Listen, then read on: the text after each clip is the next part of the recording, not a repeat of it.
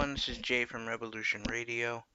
And so I just wanted to talk about the Trump Biden Ukraine situation and maybe catch everyone up or get us to a situation where we can finally start moving forward. As I don't know if you guys have seen, I try not to cover this every day, but I have done it in a manner where we did one on just whistleblowers. Then we did one just on what Biden did. Then, we're just doing piece by piece because there's so much to it. And the news will talk about it for hours on end. And they're just repeating the same talking points. And there's really no point. So I wanted to do it where it's simply just little broken down pieces where it's not too much at once and doesn't get to be overwhelming or too annoying, honestly. So here's where we're at. Let's start with Trump. So looking into these and researching them as I have, it appears that Trump's first motive when talking to Zelensky was to get information about the DNC and the Democrats actually sabotaging his election in 2016 and then going after him. Now, if that were it, and that was all of it, this would be an open and shut case. Trump would be fine. But that's not it. And that starts with the issue. He then also asks, and you can't. I want to preface this with saying you can't omit this just because it was a secondary inquiry. He still asked to get information about Joe Biden. And that's a problem. Namely, because at the moment, Joe Biden is the front runner for the Democrats. Now, I don't think that'll last. And I truly believe that Trump was it was kind of an insurance kind of thing. I'll just have some information on him if it gets to that point. But I also truly think that everyone who knows politics knows that Biden will most likely not be the representative for the Democrats. But whatever. So, the other issue with what Trump did was that there was no investigation into Biden. If there had been a formal investigation into Biden, then that would have been fine. Even for him to open up his own investigation or a separate investigation or include others in on an investigation or what they often do where they will do a joint investigation into the 2016 election. But he didn't do any of that. He didn't let hardly anyone know. He had Zelensky, the president of Ukraine, contact Barr, which is fine, but then also Rudy Giuliani. And now we start getting into this, I would say, kind of Jenga effect where things just start toppling down. There's a few things that people aren't even talking about. I don't know if you guys have seen on Fox News or, even I believe Rudy did CNN, but it doesn't matter. But you can often see Rudy waving his hand around with his phone in his hand saying, I got the receipts right here. And no one has stopped and said, yeah, that's illegal. That's not a secured phone. You're not supposed to have that information on your phone. Yeah, problem right there. The other problem is that nobody is stepping up to say, yes, we allowed Rudy Giuliani to be a representative of the United States in an investigation. Not at all. So it does create this effect that looks like Trump was doing some kind of back channel investigation or dirt digging or what have you, because there was nothing on paper. Now, some of us would say, of course you need all that. But President Trump doesn't really understand the finer points of politics, or really the finer points of many things. So that right there is a problem. The fact that many of these phone calls that he had were stored on a private server and were stashed away. Another huge problem. Remember the emails that Trump's currently yelling at? Yeah, that was all about a private server. So Trump's done that and beyond. So the final question, I guess, is is he impeachable on these? Yes, yes, he is, without a doubt. Do I think that's what is the best case moving forward? No, not at all.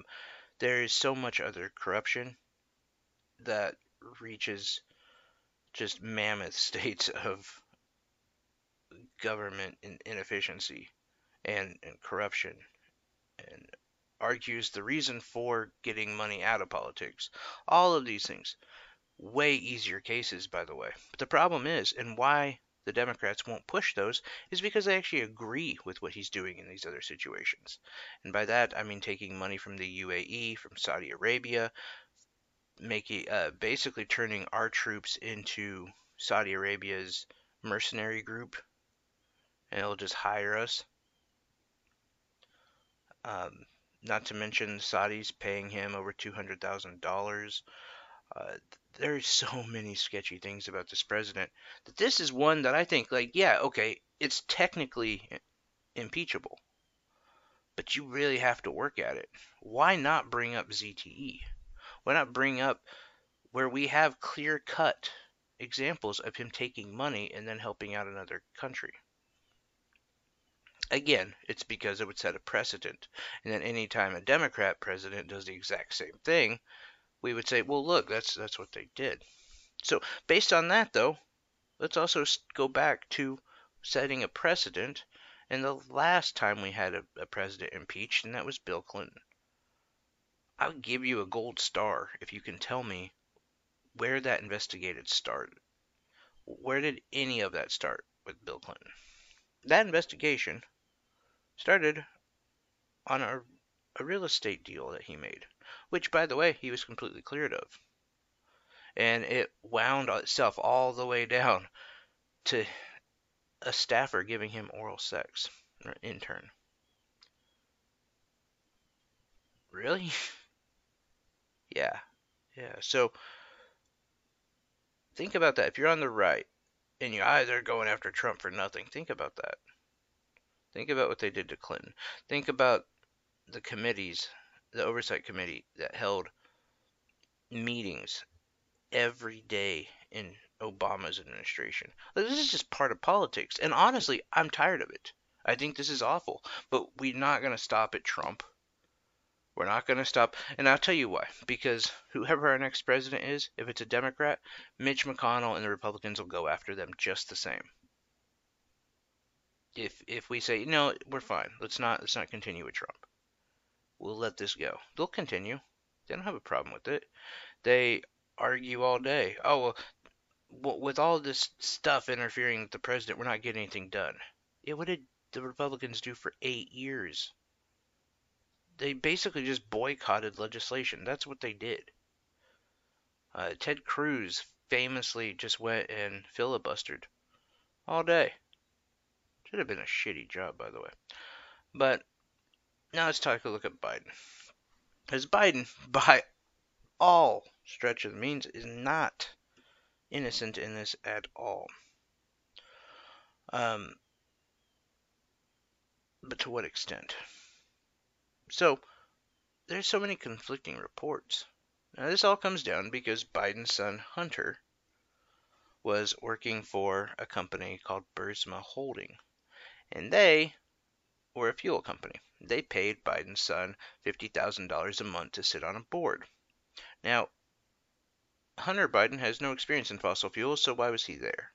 Well, we all well know why. It happens all the time in politics. It's not cool, but it's what happens. Look at Meghan McCain on The View. Should she really be on The View? No. So that's how he got this job. Well, there's a prosecutor, Luchinsky, in Ukraine. He started looking into Burisma Holdings because he thought there was corruption there. He apparently found nothing. But in this same time frame, He was not finding corruption on many things. So Biden, as well as most of the Western world, wanted him out of that position as prosecutor for Ukraine.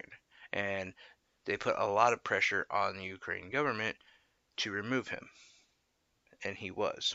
Now, here's where things get a little, I don't know, murky. There are some,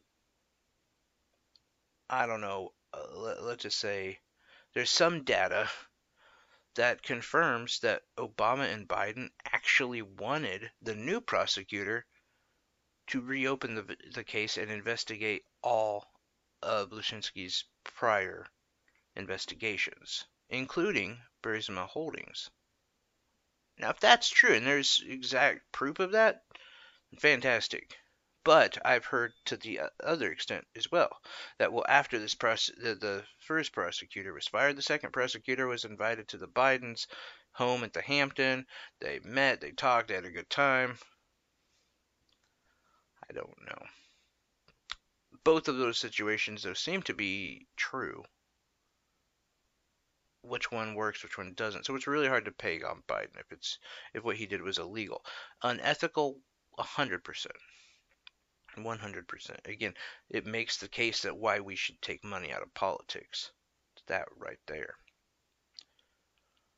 So at the end of the day,